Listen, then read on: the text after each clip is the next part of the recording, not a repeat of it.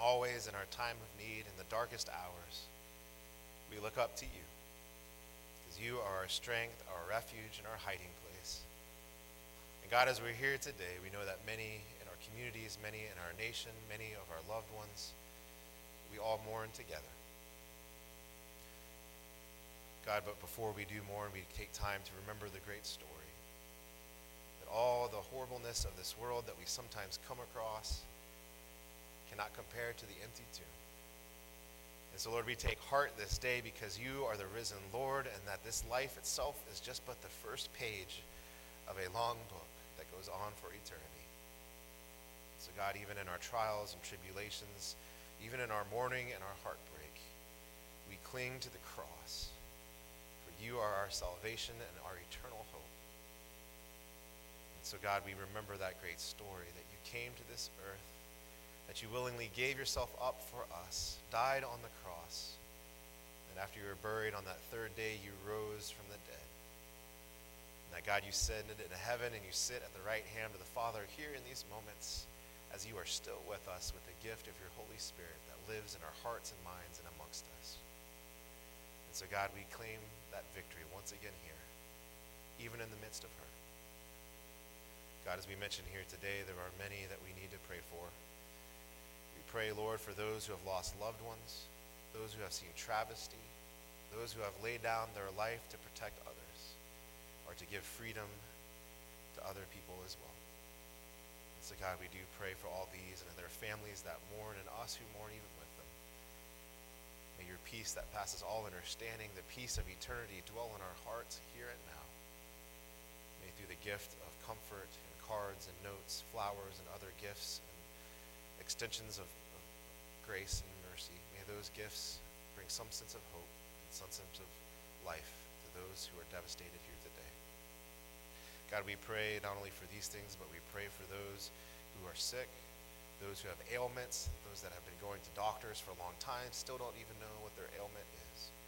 We pray for them that you once again would be that balm in Gilead that would come and bring healing salve to our eyes, to bring withered hands back to life. God, set our bodies right on course again. God, we do remember those who are lonely, those that are by themselves, those that are separated from family. We pray for those who are being squeezed in these days of inflation, those that are homeless looking for housing. God, for all these concerns. We especially pray for our world, around the world, and the issues that are always brought before us. We continue to pray for the refugees that have had to flee their homes. We continue to pray for wisdom of policymakers, and that, God, as we think about all these complex issues, Lord, give them wisdom, and Lord, give them wisdom to such degree that they could all be united and do the best thing to protect all of our people. Lord, as we're here today, we do pray for not only these things, but just the wisdom of leaders. We pray for our church. We pray for ourselves. We pray, Lord, that each and every day would be another step. And that, God, our country that's existed for these years, as we sang in that song, America the Beautiful, that, God, we could truly be mended in our flaws by you and continue to become not just a free nation, but a nation that chooses in their freedom to become more like your kingdom, to be a light to the rest of this world. God, we want these things. And so, Lord, in all those ways, we need to repent. We turn towards you. In all those ways, Lord, we fail to celebrate your goodness. We celebrate with you. And in all those ways, God, that we need to change even ourselves, that we do that hard thing and look in the mirror and surrender to your will.